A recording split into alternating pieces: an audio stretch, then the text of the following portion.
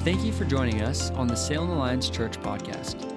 For more information about this podcast and other resources, please visit us at salemalliance.org. This week's message is by Brian Condello. My first major transition in life was my transition to college. I had lived a great home growing up, great parents, and then made this transition to a new place with new people and new ideas and this new culture. And I got to make most of the decisions in my life at that point.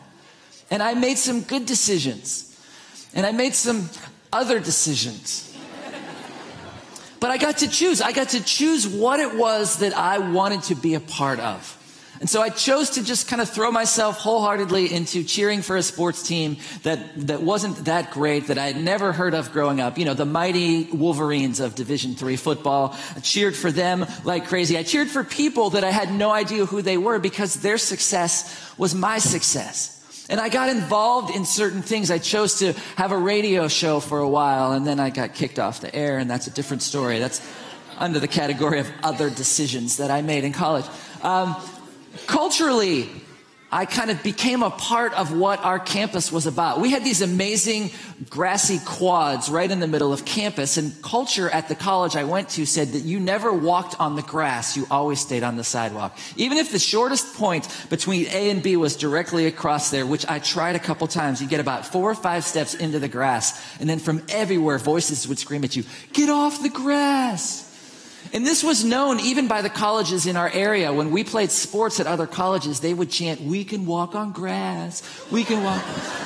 And our fans would chant, "We're going to be your boss," just to try and get back at them. But it stuck with me, that culture. Even to this day, I still walk on sidewalks all the way to where the corner is and turn. Don't cut that corner. Don't walk on that grass. It was also reflected in the way that I dressed as I popped my collar and tied my sweater around my neck and pegged my acid wash jeans while I was wearing my penny loafers. And no, there's no picture. I'm not going to show you a photo of that.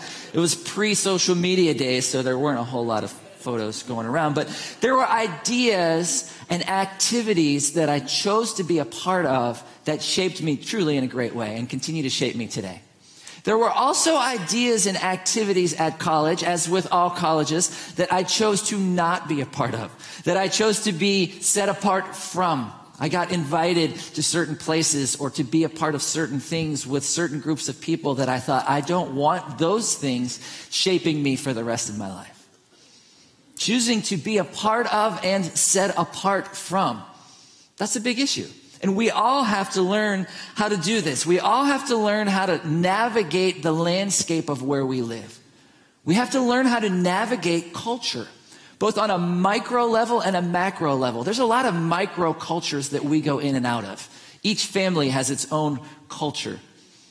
Your job, your workplace has its own culture. Your school that you go to has its own culture. And all of those micro cultures are set in the macro culture of this world and in the values of this world. And so we have to figure out what ideas and ideologies and activities that we're going to give our time to and what things that we need to stand apart from. We have to learn what to be a part of and what to be set apart from. Because if we're going to faithfully and genuinely live our lives for Jesus while retaining our influence and our identity, we have to figure this out. And that's what we're going to talk about here this morning. We're kicking off a new series. It's called The Prophet Daniel's Fantastical Guide to Thriving in Babylon. Pretty sweet, right? I didn't write that, but that's a great title. And so appropriately enough, we are going to be in the book of Daniel. So if you want to open your Bibles and turn there, if you want to grab one from the rack there in front of you, it's on page 725. Now, this is an old story. Daniel 1 begins in 605 BC.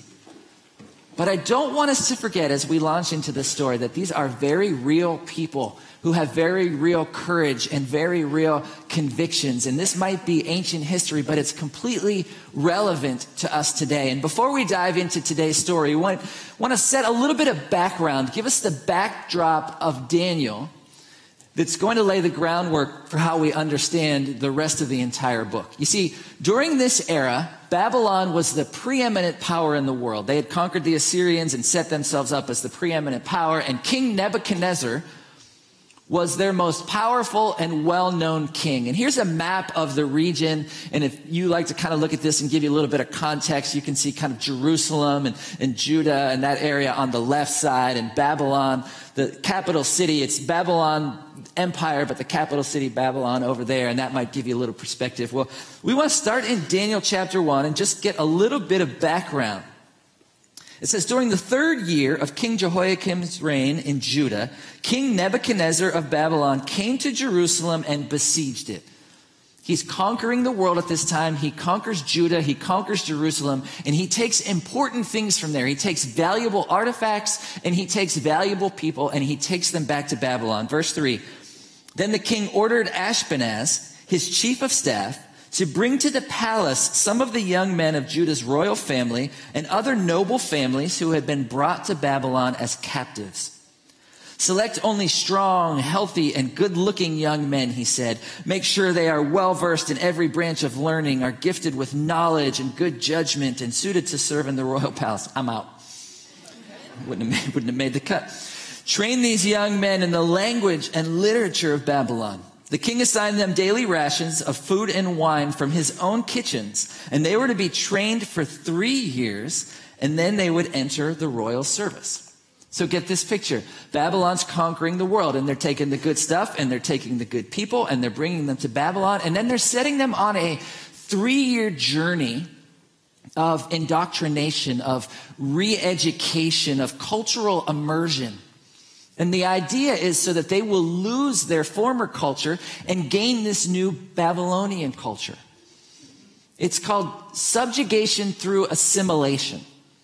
That way it would quiet any type of rebellion. They would bring these people in, the best and the brightest, and show them how good they were and train them up in their ways so that their rebellion would be quieted and they would lose their cultural heritage and their values and their faith and everything about that and lean into Babylonian society. Now, the book of Daniel is mostly about Daniel, but it's about a couple other guys as well that you might remember. On the left side of the screen, this is their Jewish names. On the right side of the screen, that's their new Babylonian names. And you know Daniel, not Belteshazzar. And probably because he wrote the book. We're not doing Belteshazzar's fantastical guide to surviving. We're doing Daniel's. But then you probably know the other 3 guys by their new names, Shadrach, Meshach, and Abednego. And their names were changed so that they would, again, lose their heritage. All the new names were after the gods of Babylon. All the old names were after the one true God. And that played a big part in society. And it's important to note that Babylonian society was pluralistic and polytheistic. And pluralism is just this idea that there's not one absolute ultimate truth to live by. That there's a whole lot of truths and you kind of get to choose your own truth. Sound a little familiar? Yes. Polytheism is this idea that they had many gods. In Judah, where they came from, they worshiped the one true God. When they got to Babylon, they discovered that there were thousands of gods. Historians would say that in the city of Babylon, there were over 1,000 temples to 1,000 different gods. They would have seen it everywhere. In Babylon, their gods were part of the material world. They worshiped water and earth, wind and fire, and all of the elements. And their gods were kept within the natural universe. And somewhat even subject to the natural laws, which meant that they were a naturalistic and materialistic people. Their job as they prayed to these gods was to appease them so the world worked better. Daniel and the guys are coming in with this sense that there's one true God who exists outside of this world, who created all of this world out of nothing. And he's the one that gets to speak meaning and value into this world. And that's the context of how our story begins. You have these guys who are ripped away from their families, ripped away from their homes and their communities and their way of life and their faith, and they are dragged to a strange part of the world with new customs and new value and new gods and new culture. And they had to be absolutely overwhelmed. They were just absolutely deer in the headlights. And so how did they maintain a foundational, growing relationship with God in this culture? In this pluralistic culture. In this culture that didn't believe that there was one true God. as they lived in the public eye, how did they maintain this relationship with God? And that's why the book of Daniel is so relevant to our lives. It's not just a travel log. It's not like we're going to teach you how to thrive in Babylon if you ever get there someday. It's because this is our culture. We live in a pluralistic culture. We live in a culture that continues to push faith into the margins, where statements of absolute truth are met with increased antagonism. We continue, I believe, increasingly to live in the public eye as well through social media.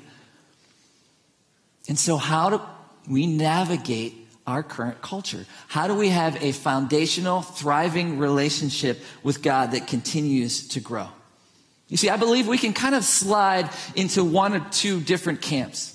We can kind of decide that there's one or two different ways that's right for us. The first way is the way of assimilation. How do we navigate culture? Well, we just assimilate to what culture is. And that's just what that means. It means to become a part of, to be absorbed into, to become similar to. And if you begin this process of assimilation, culture says, congratulations. Way to go. But many Christians would say that's compromise. But here's the thing. There's some good things about assimilation. There's some good things about being with people. There's some good things about it. You have influence. You get to bring grace and truth to people. But there's also some negative things about it. And some of the negatives is we run the risk of being colonized by the world if we tend to always live in this camp. We run the risk of having a pluralistic society decide what our values and beliefs are, and compromise can then become commonplace, and we can begin to lose our identity. And then on the other side of this, we can kind of take the opposite approach. We can believe that assimilation is not for us. That's not what we're called to. We're called to separation. We're called to be separate, to be apart from, to be distinct, to be detached. And if we go down this track, you know what culture says? Culture says, oh, you're narrow-minded and judgmental. But many Christians would say, yeah, this is how you live righteously. And there's some good things about this track.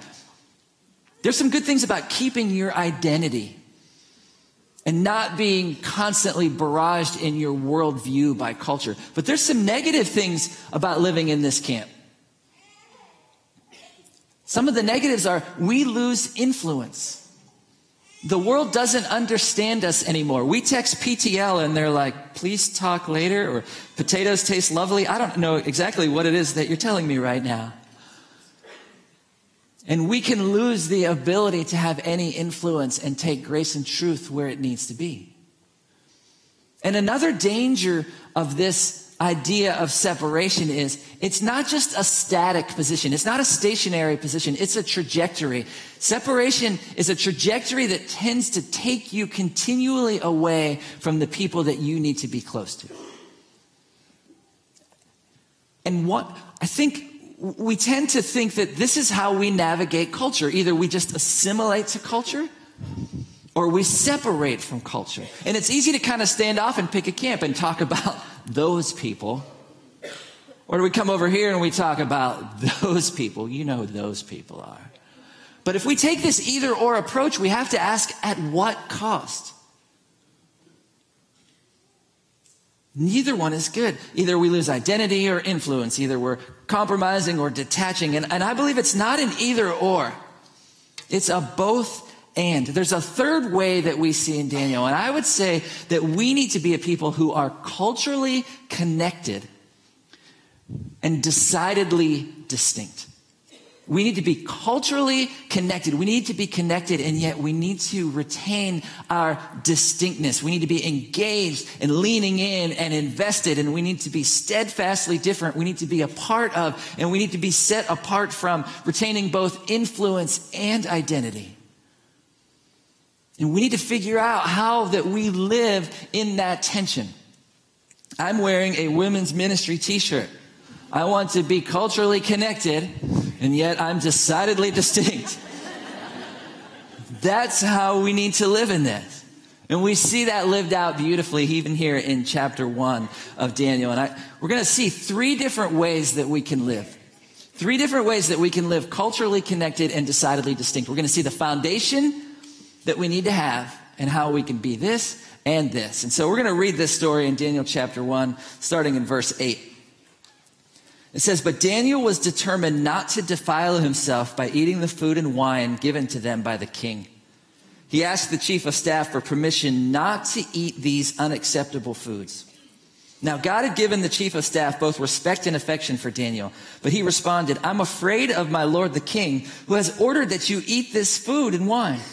If you become pale and thin compared to the other youths, I'm afraid the king will have me beheaded.' Daniel spoke with the attendant who had been appointed by the chief of staff to look after him and the guys, and he said, 'Please test us for 10 days on a diet of vegetables and water.'" Boo. Sorry. Personal commentary. Daniel said, "At the end of the 10 days, see how we look compared to the other young men who are eating the king's food. Then make your decision in light of what you see." And the attendant agreed to test them. Great story. How do we remain culturally connected and decidedly distinct? I think the first thing, the foundation of it all, is being devoted to God.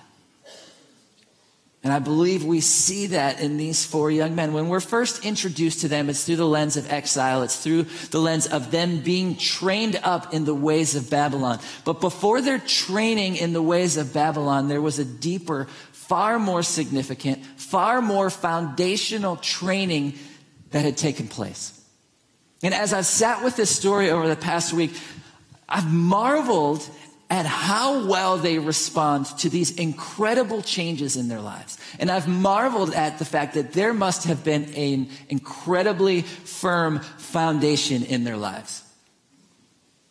They were devoted to God, because there's a couple things that I looked at immediately that I think would take them sideways. First would be the questions. The questions that would run through your mind in such a scenario would have absolute ability to take you sideways. We would be asking the same questions. Why, God? Why did this happen? Why did you let me get carried away from my family? Don't you care? Aren't you the all-powerful God? Aren't we your people? And why should I suffer for the immorality, injustice, and idolatry of other people? Tough questions. Questions we ask just in smaller moments. These guys got ripped away from everything and thrown into something entirely different. I also think they would have looked around with awe at Babylon. I think Babylon at this point in time was the religious, cultural, commercial, and intellectual center of the world. Here's a picture that Abednego took with his drone over Babylon, the capital city here. But the historian Herodotus says that the walls surrounding the city were 320 feet high, 56 miles long, 80 feet thick. They used to have chariot races on the tops of the walls around the city. They had some pretty sweet hanging gardens that you've heard about probably as one of the 7 wonders of the ancient world. They had a 280-foot temple to their chief god. And if you can imagine these guys from another land walking around and thinking, wow, there's power here.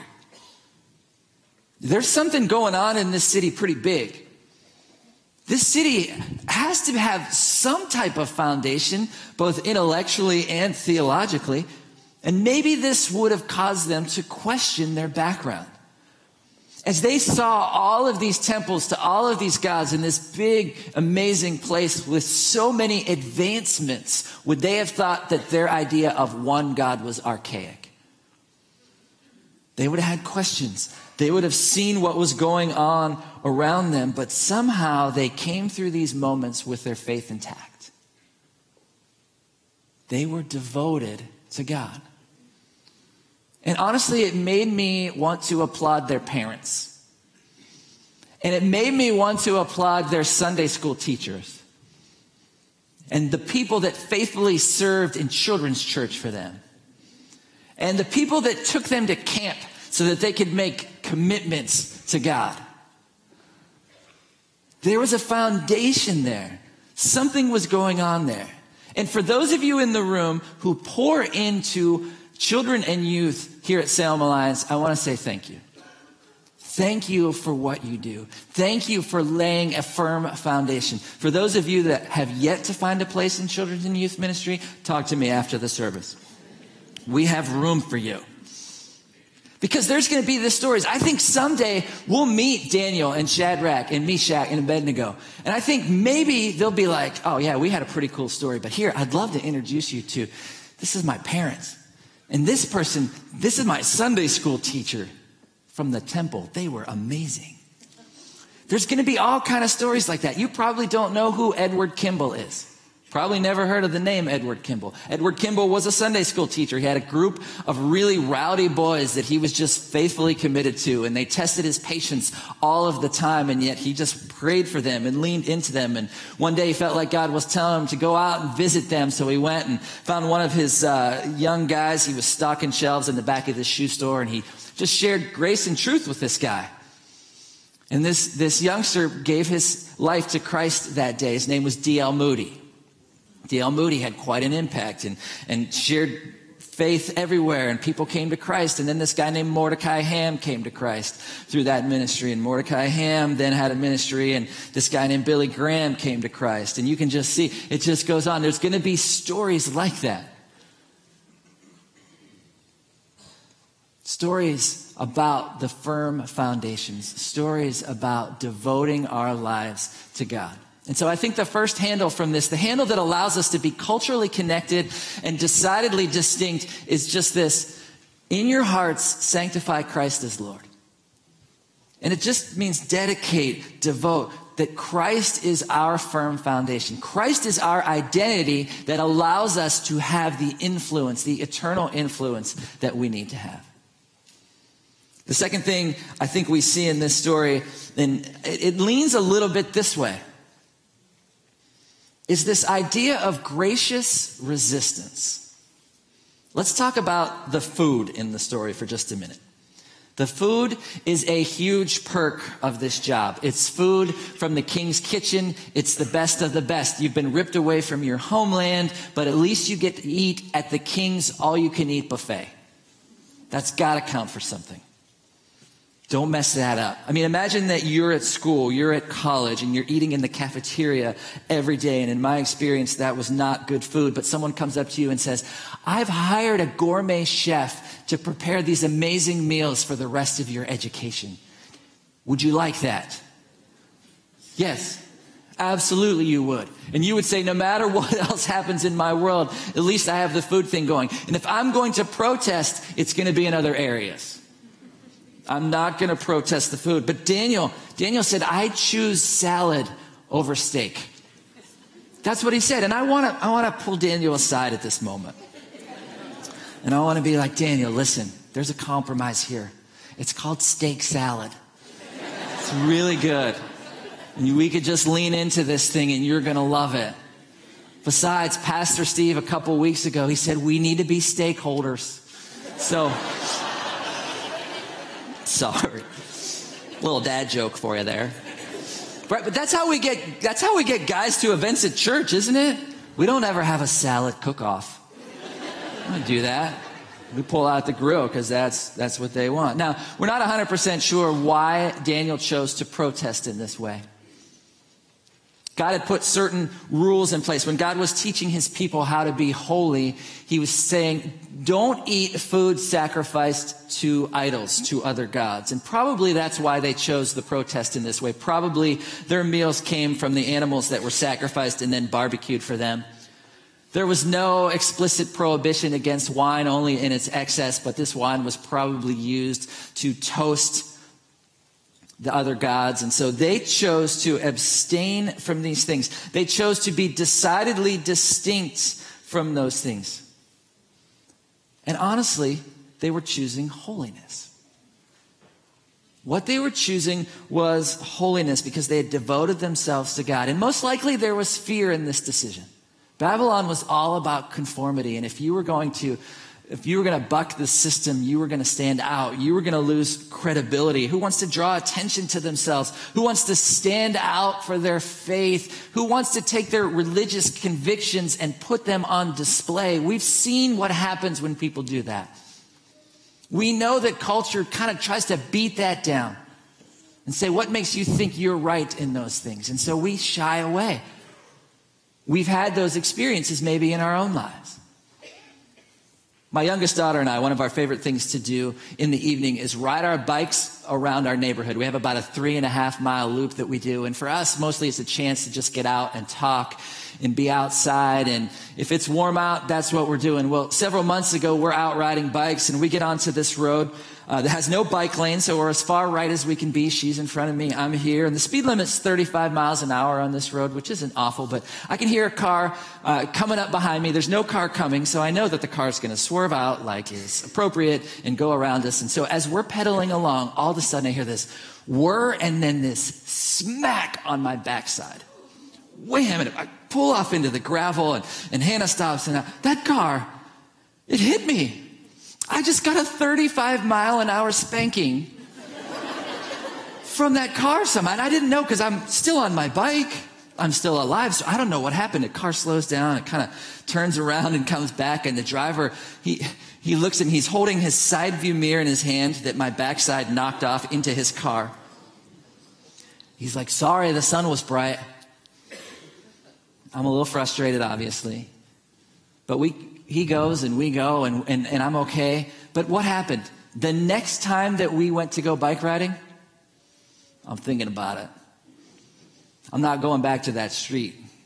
We're not riding on that side. And anytime I hear a car behind me, I'm looking over my shoulder. And we can start to live that way. Gracious resistance. Stand up for my faith. I know what happens when you do that. I'm always looking over my shoulder, waiting for something to come by and smack me. I'll just fly below the radar. If I don't want to stand out for my beliefs, but they had devoted themselves to God. Sure, it would have caused questions. Sure, people would have stared at them. Sure, people would have talked behind their backs. And I almost want to be like, boys, eat the steak. Just eat the steak, but they wouldn't do it. They graciously resisted. And I love that graciousness was a part of it. You do not read that Daniel stood up on the table and banged a fork against his goblet and said, listen to this, everyone. That he pulls the guy aside. And he kind of graciously shares his story. You see, our knowledge of truth does not give us license for aggression. We have to learn how to balance our courage with gentleness, our courage with graciousness. People have dignity. And we need to drop the attitude sometimes. We've seen protests done poorly. That's how we know who Westboro Baptist Church is.